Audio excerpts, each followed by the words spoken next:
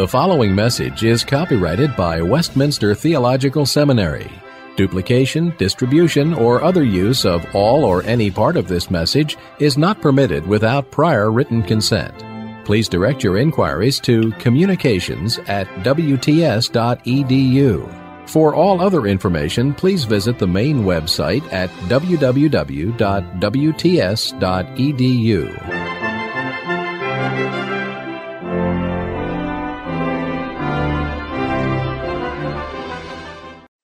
As we talked this morning, I tried to lay out a couple of basic themes that had to do with the fact that we want to be people who understand the work of Satan and the way of fighting. We want to pick those verses out and understand them in their context in order to be people who are faithful to Scripture, who don't proof text, who don't, you might say, tend to read into one part of Scripture something that very part of Scripture might contradict because it's telling us something different. We want to be people who are sensitive to Scripture, not as I said, a bag of marbles, but as something where the marbles are connected. They're hooked in. Scripture is a book. It's a book that was written and articulated and hangs together the way that books do. And as we looked at that, we saw how the Old Testament, in a very striking way, given the culture it's in, the occult kind of culture, it marginalizes the power, the autonomous power, the working of Satan and his demons. It radically subordinates them to God's ultimate sovereignty and control, and even within God's permissive will, what they're allowed to do. And then and we saw how as we got to the Gospels, that there's an explosion of demonic activity, and there's a very different modus operandi that comes to the fore in the way that Jesus Christ deals with the very visible, obvious demonization and Satan establishing his control and lordship over people in a way that cannot be missed. And he strikes vividly and strongly at that. And then we laid forth that along with many other aspects of Christ's ministry, there's an abiding component, a continuity in terms of what needs to happen, and there's also a discontinuity. Now, one of the brothers mentioned to me in the break another example that's somewhat on the fishing level, the semi-humorous level, is the way of paying taxes. That you contrast Jesus in Matthew with the coin in the fish's mouth, as opposed to Romans 13 that says, "No, guys, pay your taxes. This is the way you're going to do it." Again, a dramatic mode why the mode is meant to illustrate something. The mode was an illustration, and that point really is at the foundation of the sort of thing the kind of point that I'm trying to make. Now, we're going to move here to the epistles. The epistles, Romans 1:1 on through Revelation. And obviously we're not going to deal in exegetical depth with every verse. There are literally scores of passages in here that deal with the issue of Satan and his attacks and his threats and the kind of bondage he puts people in and the way of fighting. Let me make a couple of general comments first. One, right off the bat, it seems to me that what appears as you look at the way Satan is presented in the epistles, what appears right on the surface is that the problem that we're dealing with is what we might call monolithic evil. Monolithic evil. That the world and the flesh and the devil work in concert. They're wedded to each other. They're one flesh. And the fundamental goal of it all, of Satan's goal in this, is to exert his lordship. He is a master. He is a ruler. He is a father who makes people in his image. He controls people. He enslaves people. He kills people. He kills his slaves. There's this picture of him as a master. And as a master, he works through corporate contexts, through the world, through the value systems, the institutions, the idols, all the lies that get sold people, the influence of other people on us. And he ultimately works in the human heart, that there's a congruence between the human heart with its lusts, desires, vulnerability to believe lies and falsehoods, and the working of Satan, the working of the world. Now, one of the another summary comment I think I'd make on this is that very similar to the Old Testament in presenting the world, the flesh, and the devil. The Bible tends to present them in a certain balance. So, for example, what gets the heaviest weight by far is the flesh, the human heart. The human heart in its vulnerability to evil. The human heart is addressed by the gospel. The human heart is invited to be transformed. The human heart we're invited to a radical kind of self-knowledge that searches out all the crud and corruption, deceit, depravity, and such that's there. And then the second, you might say, that's pushed front stage. Background is the world. And the world is talked about in great depth, especially if you think about the world from the standpoint of false teachers, people who mislead others. I mean, there's a lot there on the false teachers, but it's, in a sense, it's back one step in the background as those things influencing and misleading and misguiding us, we as individuals in the flesh. And then you might say behind the curtain, and the curtain again lifting up, somewhat like the Old Testament, only a lot more frequently, the curtain lifts up, and we look at the stage director, the guy that stands behind the whole thing, who is the devil, and the fact that Satan is Lord through the workings of the world and lies and false prophets and all this, people that mislead others, abuse others, sin against others, hurt others, oppress others, anger and division and immorality and drug abuse, and just the whole sordid litany of the works of the flesh. He's the master behind that. And he's the master of the human heart, tempting it not by, you might say, putting something in there that's not there, but by appealing to the very things that are there in terms of our fallenness. So there's a second comment just on the balance there in Scripture. It's this monolithic evil, these three forces or perspectives working in concert, and different amounts of attention and focus put on them. Third thing I want to say is that it's very striking that just as we turn the page from Malachi into Matthew and EMM appears dramatically in the ministry of our Lord Jesus, you turn the page from Acts into Romans 1 and it disappears just as dramatically. Totally disappears. There is not a single passage from Romans 1:1 through the end of Revelation that has any kind of even overtone of an EMM sort of methodology. You look at the passages in context. I made the comment in passing in the morning. It's one of those things where Peretti's book, in borrowing from Ephesians 6:12, his title of This Present Darkness, he's borrowing something which actually contradicts much of the methodology that he portrays within the very book that he talks about as he gives an EMM, ekballistic kind of methodology. Ephesians is probably the richest book on spiritual warfare. It's a different method. That's where we want to go today, and look at this. But I do want to underline this right off the bat that it seemed to me that advocates of EMM, again, making this is-ought argument, often stress that if you're sensitive to the workings of Satan, the bondage that he puts people in, the depth of pain and misery and trappedness and suffering and distortion and pride and occult strangeness, that if you're sensitive to that, there's a kind of self-evident justification for EMM. And what I want to put forward is that one may have a very high view of the work of the evil one, and yet still affirm that the biblical mode of ministry is a different mode. And I made the comment also in the morning that I think that it's actually an EMM theology that a disjunction is created within monolithic evil, where the world and the flesh are torn apart from the work of the devil and his demons, rather than seeing that the three is essentially working in concert. And I actually want to put forward a view of demonization, which is, in a sense, more chilling, more deep, more dark, more deadly. The battle is fiercer than even the EMM advocates would say. So we want to look at the epistles. Are they silent when it comes to giving us patterns of ministry? They aren't. They're lavish. And you could even say that it's even the dominant purpose of certain epistles to set forth modes of ministry that deal with demonic activity, the lust of the flesh, and the pressure of the world as these complementary aspects of evil. Again, a pretty thunderous kind of pretty thunderous kind of silence here. The passages I'd like to look at in particular are the three passages that use the word resist.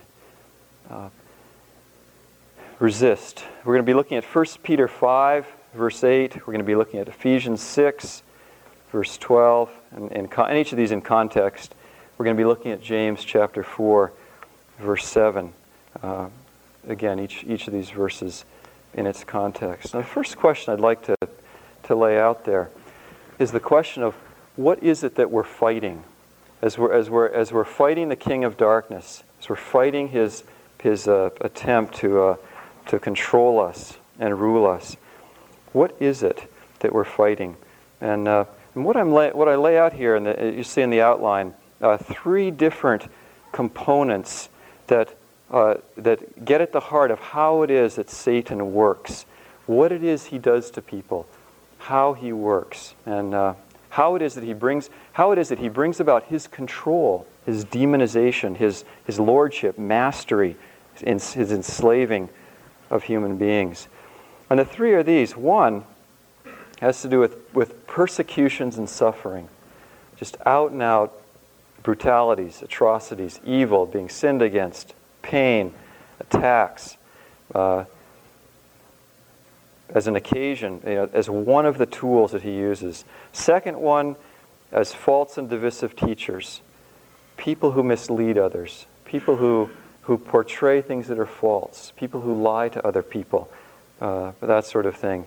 And the third one is the human heart, as we say there, Satan's congruence with the fallen human heart. These three all working together. We might characterize it this way. We might say that basically what Satan works with is the stick, the carrot, and the donkey. Okay? So we're working with there's the stick, the carrot, and the donkey. That the stick, and that tends to be the focus in 1 Peter, that's the focus in the book of Revelation, is suffering, real suffering. The brutalities that people perpetrate on other people. In view there in 1 Peter, in view in Revelation, is less the issue of false teachers, although there's a kind of a minor theme there, but it's more the way in which plain old pain and suffering is an occasion that brings about Satan's moral lordship over people as he seeks to kill people. Now, the way that this operates is very straightforward. It's no accident that the words in the Bible for temptation and for trial are the same word. Trials are temptations. We often think of temptations more from the standpoint of the carrot. It's that beguiling image. It's that harlot in the Proverbs that says, come, come, come. It's that piece of chocolate cake that it's the third one of the day that says, eat me, eat me. I'll taste very good. We tend to think of temptation in that beguiling sense. But a good bit of temptation is the stick. Because you beat someone and you tempt them to all kinds of things, don't you? You abuse someone, you hit them, you cause them, you inflict pain on them, you rob them of life, you lie to them and brutalize them. You create temptations to what? Well, right off the start, to anger, revenge, bitterness, pride, reaction. You create temptations to fear and terror and a flinching, kind of an instinctive flinching attitude towards life. You create temptations for the person to seek escapes. I'll do anything. I'll compromise my faith, or you deserve a break today, or let me just take a drag on that that pipe to just give me some little escape from the unrelenting kind of pain and suffering and trouble and abuse and all that I feel. That kind of pain and suffering, the way that it gets put often. When the Bible says don't return evil for evil, it's assuming that when you're treated with evil, it's a very likely, you are very strongly tempted to return in kind. You hit me, and how am I tempted? I'll either be afraid of you, or I'll hit you back. I'm tempted to sin, or I'll try escape and go eat chocolate cake or something like that. I'm tempted in some very fundamental ways by suffering. Now, that's suffering, as I mentioned there in point 3, suffering would have no effect if it didn't have a congruence with the lust of the human heart, would it?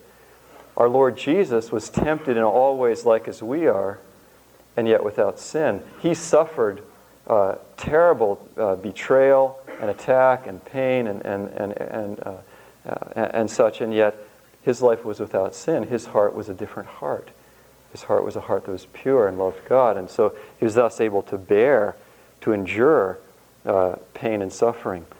That theme of endurance in faith is the sort of answer you see, for example, in the book of Revelation. One of the places where, on numbers of occasions, or particular churches that are addressed are portrayed as living where Satan had his synagogue, living in the very place where Satan was ruling, and Satan was beating on people and killing people and leading people astray. And the call is to endure in faith. We'll be doubling around and looking at a little more detail at 1 Peter. If that's the stick, then there's also the carrot. Listen, the carrot, the wooings and the beguilings of false teachers, people who want to mislead us and give us a deceitful worldview. Again, to the credit of some of the EMM literature, there's a book, for example, I recently read by Timothy Warner on spiritual warfare. And he's got a major, he takes an EMM position. There's parts I disagree with, but he's got a major chunk on just the way in which Satan's chief weapon is deceiving people, giving them a deceptive worldview, playing with their minds, just making them see the world the wrong way. And that's the emphasis of many books, many passages of Scripture. For example, Ephesians gives Ephesians, it climaxes with a spiritual warfare passage where it tells us to be alert to the stratagems of Satan, the wiles of the devil, as it were. But it's interesting that he uses a word there that the only other place it gets used is back in chapter 4, where he speaks about the wiles of false prophets, who with their deceptive teaching lead men astray. And he goes on there in the beginning of chapter 5 to say, let no one deceive you. By what? By appealing to the lust of the flesh and making you think that God's wrath is not coming on certain patterns of behavior and motivation and such that are there.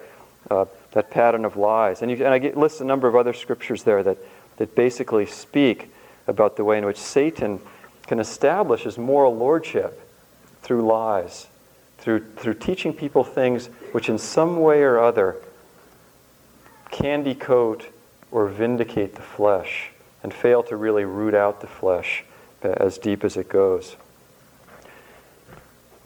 Let me give a taste of some of my critique of EMM theology here. I'm convinced that one of the biggest defects in EMM theology is that it fails to understand the human heart deeply enough. The doctrine of sin is not deep enough. And there's a sense where when you get to the really serious sins, the really enslaving things, the blinding, deceiving idolatries of the heart and such, at that point, EMM theology tends to call those things demons rather than to deal with them as actually patterns of sin. Not willed, conscious choice sin. Like, oh, there's a lady I can commit adultery with, and here's my wife, I think I'll pick that one. Not that kind of sin, but much more subtle sin. Those deceitful lusts and desires of the human heart that would, say, animate that choice and make me rationalize it and feel like I'd be even doing a good thing if I made that choice. It's that subtle, powerful bondage that the human heart can be in that a biblical theology, the heart lays bare, that I'm convinced in many ways EMM theology tends to be a bit superficial in comparison. And then the third, if we've got the carrot and the stick, and the ways in which Satan seeks to establish his lordship through that. The third one is the donkey himself, and the fact that the donkey, fallen human heart, just tends spontaneously to fall into Satan's hands, to work the way that he wants us to work. There's lots more we can say on that. We'll be saying more in a bit. Let me work then. Let me move here to the question of how do we fight? How do we fight? And here's the one word: resist. Resist. That word resist is used in three places. You have them there. It's literally the word to stand against. Anti, against, anti, and stand. To stand against. Now, Ephesians also uses the word stand 3 or 4 other times by itself. It's a standing against something, standing in the presence of an attack of an enemy who wants to capture you and make you his. It's really what's going on. We're in a warfare world here. Now, what I want us to do is to look at two sides of the question. One, if we're going to talk about what resistance looks like, it makes sense to ask ourselves, what does non-resistance look like? What does it look like to fall? So, for example, as we look here at 1 Peter chapter 5, you get one of those marbles, right? Here's a marble. Your adversary, the devil, prowls like a roaring lion, seeking someone to devour. Now, what does it look like to be devoured? What does it look like? Put the question a different way. Is this the first place in the book of Peter that he is bringing up spiritual warfare? Now, it's the first mention of Satan. It's the only mention of Satan in the entire book. What I would submit to you, though, is that actually the whole book has been telling us what it looks like to be devoured. It is a book about what it means to be devoured or to resist. It's a window you can take on the entire book of 1 Peter. What it looks like, just to pick that context, what it looks like to be devoured, for example, in verse 5, we're told to clothe ourselves with humility towards one another, for God is opposed to the proud, but gives grace to the humble. What is it like to be devoured by the devil? It's to be proud. If you are a proud person, you are ruled by the devil. You've been eaten up by him. You have not resisted. You've been eaten. Or verse 7, casting all... 6, same thing. Humble yourself, therefore, under the mighty hand of God, that he may exalt you at the proper time. What does resistance look like? What is it to resist the devil here? To resist is going to... One aspect of resisting is going to be simply humbling ourselves before God, being under God rather than over God, being humbled rather than proud. Casting all your anxiety upon him because he cares for you. Again, we could ask the question, what does non-resistance look like? It would be to be ruled by our anxieties, living life as though there were no God, functional atheists, dealing with the sufferings and afflictions and misery that 1 Peter's been talking about in our own strength and power, which will lead to what? Pride, anger, fear, rebellion, hatred of God, grumbling, bitterness. How could God do this to me? He's not fit. The whole litany of stuff that happens when people suffer, everything you saw in the wilderness wanderings, as the children of Israel are getting beaten over the head all over the place, and they grumble and complain and misery and rebellion, all that. Instead of casting it, what is resistance? Casting our cares on God, humbling ourselves before God, trusting him, knowing in his love, that's resistance. Satan is defeated as we do that. Verse 7, casting our cares on him, he cares about you. Verse 8, be of sober spirit, on the alert. What's non-resistance? Being essentially a drunk, being blind and just following your impulses, letting life kick you around, whatever it does. Just eat, drink, and be merry, for tomorrow we die. Being blind to reality. That's non-resistance. That's playing right into his hands. That's getting devoured in a second. Be on the alert. Same thing. Alertness is resistance. Non-alertness, drowsiness is not. Your adversary prowls like a roaring lion, seeking someone to devour. He's looking for people he can master and own, because that's his agenda. There's the thing that part of the vividness of what demonization in the Gospels portrays is people under the lordship of Satan. And what you see unpacked through the rest of Scripture is how ominous and deep that goes. It's not just simply these things that get called possession phenomenon. It's a much more profound problem that runs through all of human life everywhere. This adversary. This lion image, by the way, is interesting. Where this lion image is picked up in two other places. One is 2 Timothy 4:17, where Paul speaks about being delivered out of the lion's mouth. The other is Daniel, where literally is delivered out of the lion's mouth. And what it's essentially a picture of that image of a lion's mouth that is seeking to devour God's people is the place where you're face to face with persecutors, potential killers, people who are abusing you, people who are claiming lordship over you. It's kingly people. The lion is a kingly image, kingly people who are evil. And as human kings in Daniel and 2 Timothy 4:17, human kings reflect the lion behind the scenes, who's essentially this false king, Satan, tempting people to apostatize and create idols and waffle and all the things that people do under suffering. And then you get the command here in verse 9, resist. Resist him. What does resist him mean? Well, it's not as though at this point in this verse what we should do is now import marbles out of the Gospels. It's not there because Peter tells us how to resist. He gives us a sentence where, if I tell you to read this book and read it slowly and read it to answer these questions, I'm telling you how to read it. There. Well, he tells us what to do. Resist him. What? Firm in your faith, knowing that the same experiences of suffering are being accomplished by your brethren who are in the world. And after you have suffered a little while, the God of all grace, who called you to his eternal glory in Christ, will himself perfect, confirm, strengthen, and establish you. How is it that resistance takes place? It takes place as people have their minds and hearts committed in faith to God. They hang in there through suffering. They hang in there through the thin as well as the thick.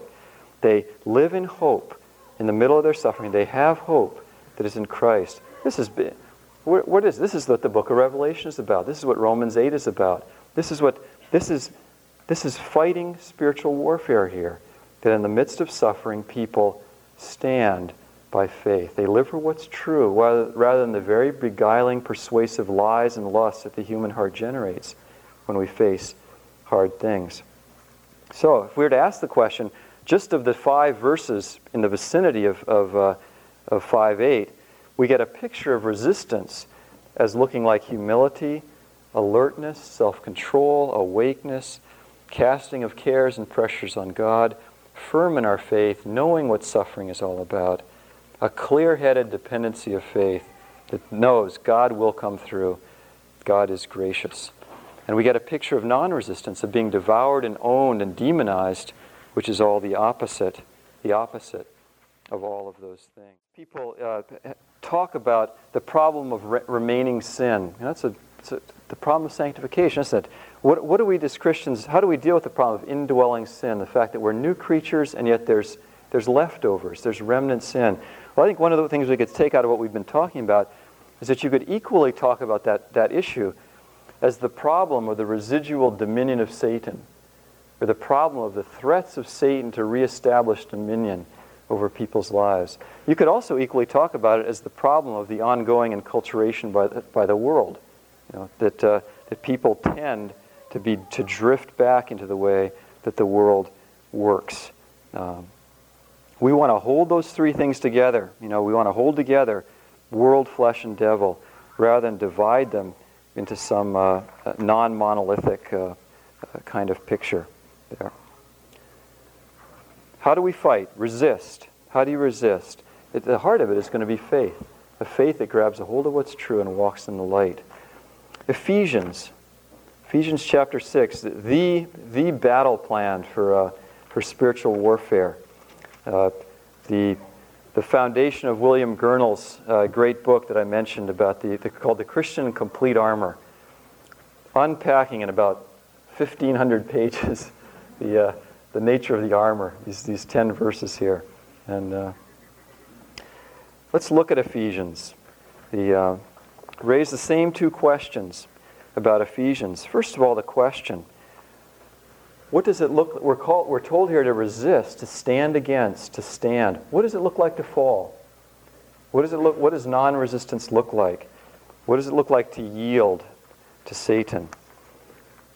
Is suddenly in Ephesians 6, in verse 10, now are we talking about spiritual warfare in the previous 5.5 chapters not?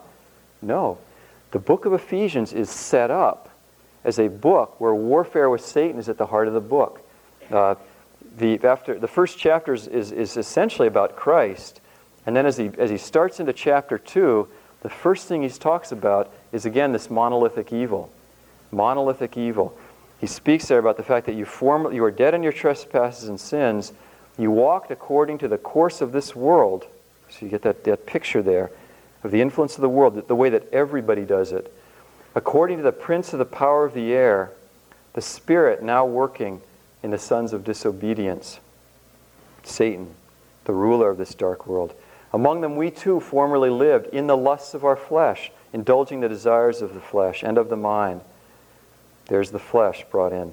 By nature, children of wrath, even as the rest. The fact that we're embedded in the world is again brought in there. Well, then the next chapter 2 and 3 and 4 and 5 unpack for us what it is like either to be ruled by the flesh, ruled by the Spirit working in the sons of disobedience, ruled by the world, as opposed to being ruled by God, standing in the midst of battle. And chapter 6, rather than just introducing spiritual warfare there, it's really the culmination. It's the picking up the curtain to say, all this stuff we've been talking about, there's a lot bigger thing going on behind the scenes here, guys. There's an enemy, and he's wanting to kill you, slay you. He's wanting to work in you. I remember one time talking with a friend of mine who was a very articulate defender of EMM. In fact, he even wrote a dissertation on that here at Westminster. And he said at one point, look at this, Ephesians 2. The Spirit, the prince of the power of the air, the spirit that is now working in the sons of disobedience. Doesn't that sound like demonization to you? And I remember I said, it sure does sound like demonization. And look at the answer that God gave in that very passage. He went on to talk about faith as the thing that has raised us up from the control of Satan and raised us up to the heavenlies, that we would be seated in Christ. There's an answer there. There's a mode of warfare. It's a non-EMM warfare. Now, one of the things I really appreciated about that particular man, he really saw the monolithic character of evil and that Satan's big agenda is lordship. He saw that. But then he himself, when he got to methodology, he made a certain bifurcation there, split off certain things from other things. That seems to me the scriptures here are not splitting off. They're relentless in putting these things together. What does non-resistance look like? You could essentially run through chapters 2, 3, 4, and 5, and 6, and you could take every verse and you could say that non-resistance looks like the bad things Paul says. So it looks like anger and lying. We already talked about that this morning in chapter 4, verses 25 and 26. Of course that's non-resistance, because Satan is the father of lies. He's the murderer from the beginning. It includes immorality. It includes corrupt speech. It includes rebellious children. It includes manipulative and godless parents. It includes rebellious employees and harsh masters. Includes people that curse, use coarse talk. Includes all kinds of things. Falling simply comes under Satan's lordship in that way. And putting on the armor, resisting, is also spoken about essentially through the whole book. As it talks about the good side. That to resist lying, for example, and tell the truth is to be strong in the Lord and the strength of His might. The only way I can possibly do it is to be strong in the Lord. Left to myself, I'll lie, twist, wiggle, deceive, put on false colors, all kinds of things. The only possible way to deal with anger and bitterness and to truly forgive is if I'm strong in the Lord, if I forgive as I have been forgiven. Throughout the book, he's teaching us a way of life that speaks about resisting and standing as opposed to falling. And as you look at the armor, what is the armor? What is the armor? The armor is essentially, you could boil it down, but it's essentially truth, faith, and prayer, isn't it? It's essentially what, you could throw in obedience there if you want. That's the armor. The armor is these, quote, normal things. This is how you fight. This is how you resist. This is how you're strong in the Lord and His mighty strength, is by girding your loins with the truth, taking up that shield of faith, and in the part of the passage that is developed to the greatest extent, the whole section at the end, the most verses, in fact, half of the entire chunk visually is talking about prayer. And the Puritans used to call it all prayer. All prayer. All prayer and petition, prayer at all times in the Spirit, on the alert with all perseverance, and petition for all the saints. That all prayer that gets banged at us 4 times in that at verse 18, and then Paul goes on to seek prayer for himself. This is how we stand. This is how we help each other stand. This is what we do for each other that enables each other to stand. I remember reading in one of the EMM books where the man said, in fact, this is also the Timothy Warner book, he said, I hear people teach that what we should do is call on our Father to help us, as though with demonic problems, though we should be like children. And doesn't God, and that may be true if we are children, but doesn't God call us also to grow up and to take on the stance of authority and to act like men and cast the demons out? And in essence, he makes fun of the very point that I'm trying to make here. I tend to think that he's got it backwards there. That prayer is actually the true state, the true reflection of how we do fight. Because prayer recognizes that we are no great titans against our enemy. Our enemy is actually bigger than we are. Our enemy is strong. The only way we stand is if we stand in the strength and power of the Lord, in His might, in His gospel, and His hope. And that is how we help each other stand. That prayer is the atomic weapons in this. And that it is actually the stance of dependency is really the one thing that defeats Satan. Satan is the spirit of autonomy that would have us stand separate, stand independent, and think we're strong. The Holy Spirit makes us weak in the right sense of the word.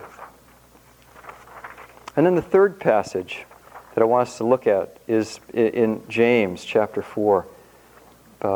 We'll say very similar things here about James, as we've said, about Ephesians and about 1 Peter.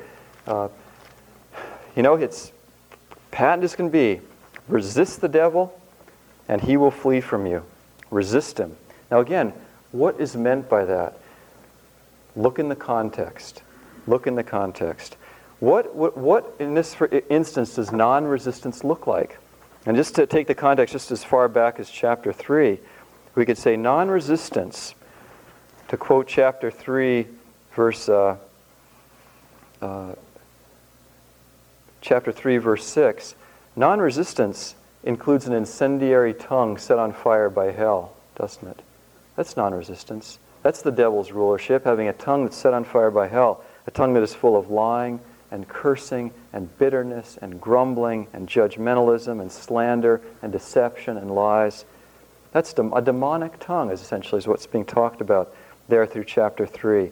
A hellish tongue that comes from below. And then later in chapter 3, it again mentions the demonic. Speaks about the wisdom that comes from below, that is earthly, natural, and demonic. And what is that wisdom? Well, that quote-unquote wisdom is really the folly of selfish ambition, pride, jealousy, desires, living for my will be done, that fundamental self-centeredness, that self-exaltation and demandingness that characterizes the human heart. Earthly and sensual, these sorts of things. And what does it lead to? Chaos, warfare, conflicts, fightings. Goes on and on. What causes conflicts? It's your pleasures. Where selfish ambition and jealousy exist, chaos, every evil thing will exist there. Because here you've got essentially a picture of what it means to be ruled by Satan. I made the comment earlier in the morning that if you want to see someone who is a demonized person, you look at yourself when you're angry. You want to see demonized? There it is, folks. You sell yourself a whole line of lies. You're full of rationalizations. You're full of that combination of self-righteous vindication of self at the expense of some other, because I see that person, I see what's wrong with them, I see the speck in their own eye, I accuse the brethren, and all along the way I'm afraid that they'll get me, and part of me is ducking and weaving and trying to avoid my own guilt. That's demonization. Now, as you look at that, when you see an angry person, you see a person that is under the sway and control of Satan, don't you? He's playing Satan. He's in Satan's image. It goes on in chapter 4, verse 12 here to say, there's only one lawgiver and judge. Who are you that you judge your neighbor? Well, who you are is God, aren't you? You're playing God when you judge your neighbor. The angry person is playing God. Who plays God? Satan. Who judges other people? Who's the accuser of their brethren? Satan. And so you get this terribly withering diagnosis of what our problem is that underlies as common a phenomenon as the war-making that takes place between people. And you remember back all, we talked about Ephesians 4 and the whole way that we're not ignorant of his designs. At the heart of Satan's work is a slavery to create war makers who hate God and get divided from other people. What's the answer that's given here? James gives a non-EMM answer, doesn't he? It's a non-ekbalistic answer. So verse 7 cannot be used in an EMM context. Verse 7, like all the epistle verses, does not defend EMM. It defends a different mode. The mode is essentially a mode of repentance and faith. It's repentance and faith. Verses 6 through 10 of chapter 4 are the most lengthy, detailed description of repentance in the entire Bible. It's in the context of resisting the devil and drawing near to God, cleansing our hands, purifying our hearts, weeping over our sins. And it's all based upon what? God's grace. Verse 6. He gives greater grace. Greater grace than what? Greater grace than the terrible devastation of the human heart that he's just been portraying for us. More we could say there. I've got cues there. Basically the issue of monolithic evil. Same thing is there. God's grace and strength. It's there. But let me pull things together in this way. The epistles are full of stuff on spiritual warfare. In fact, even the ones that don't mention Satan, a book like Titus, for example. You look at Titus 3:3 on a portrayal of what the flesh is like. And you could look at Titus 3:3 and just pick up the curtain and see behind it, and you would see the devil, wouldn't you? That portrayal of hatred of people and being hated and lust-driven, selfish kind of life. Even where the devil's not mentioned, he's right behind the scenes. And yet it is a mode of fighting that we're given that is a non-EMM mode. Now, let me draw out some observations here. One of the things that I have thought, both from conversations with EMM proponents as well as books, is that what I hear are people whom I don't think are well attuned to the depth of the flesh. I think there are two very fundamental doctrines in Scripture that are virtually ignored in EMM theology. And one is the flesh and the nature of the human heart and its congruence with Satan's lordship and the depth of that bondage.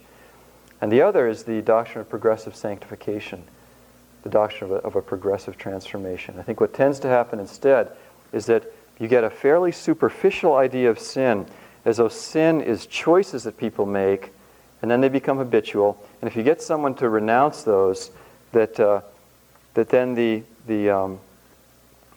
if there's anything left over, in a sense, and any problems left over, in a sense, you've got to start to suspect a demonological cause.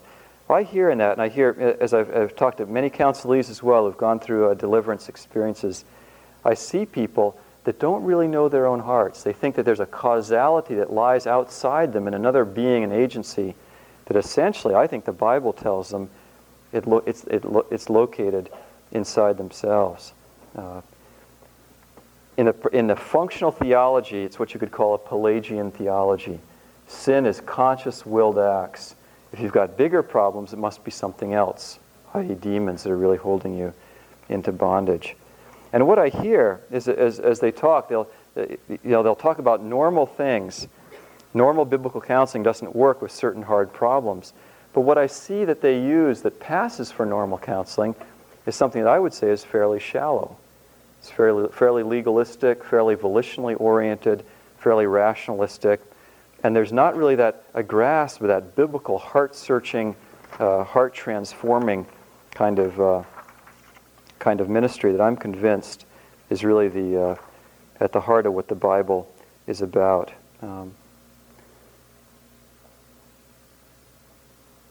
So, bottom line there, a naivete about the human heart. Let me give you an example of this is a fairly typical case study from Fred Dickinson, his book Demon Possession and the Christian. He'll say things like this. Sally was a good Christian girl. She had committed her life to Jesus. She wanted to serve in the missions. She went to Moody Bible Institute, and she was plagued by evil thoughts. Therefore, it must be a demon of lust that was harassing her. Now, I hear a comment like that. Sally's a good Christian girl. There's no good Christian girls. Sorry, ladies. There aren't any. There aren't any good Christian girls. There are sinners. Now, what's going on with Sally? I would say that Sally she's an immature Christian girl, that's for sure. And she's someone who has a lust problem, that's for sure too. But Sally has an image of herself that's quite naive.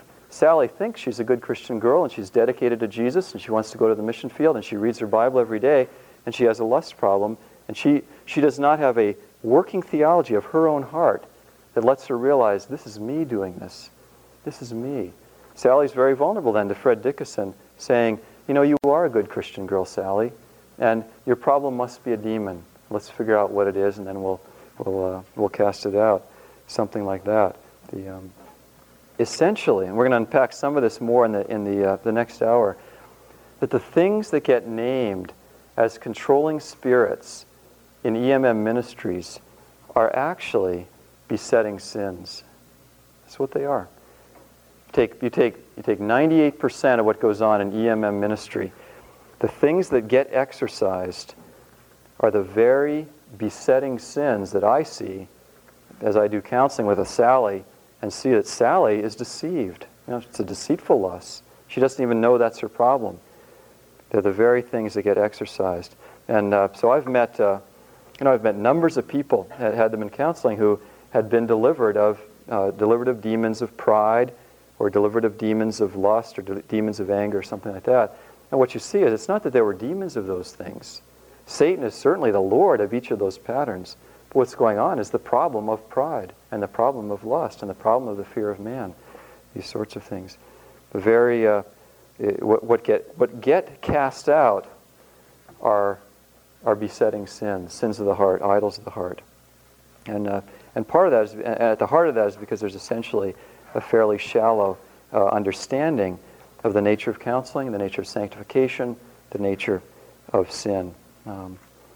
Basically then you get these two categories. You get normal problems that Sally or anyone else might have, flesh and world problems, and the answer to that is renunciation, conscious repentance, Christian discipline, quiet time, discipleship, try to obey, Christian service.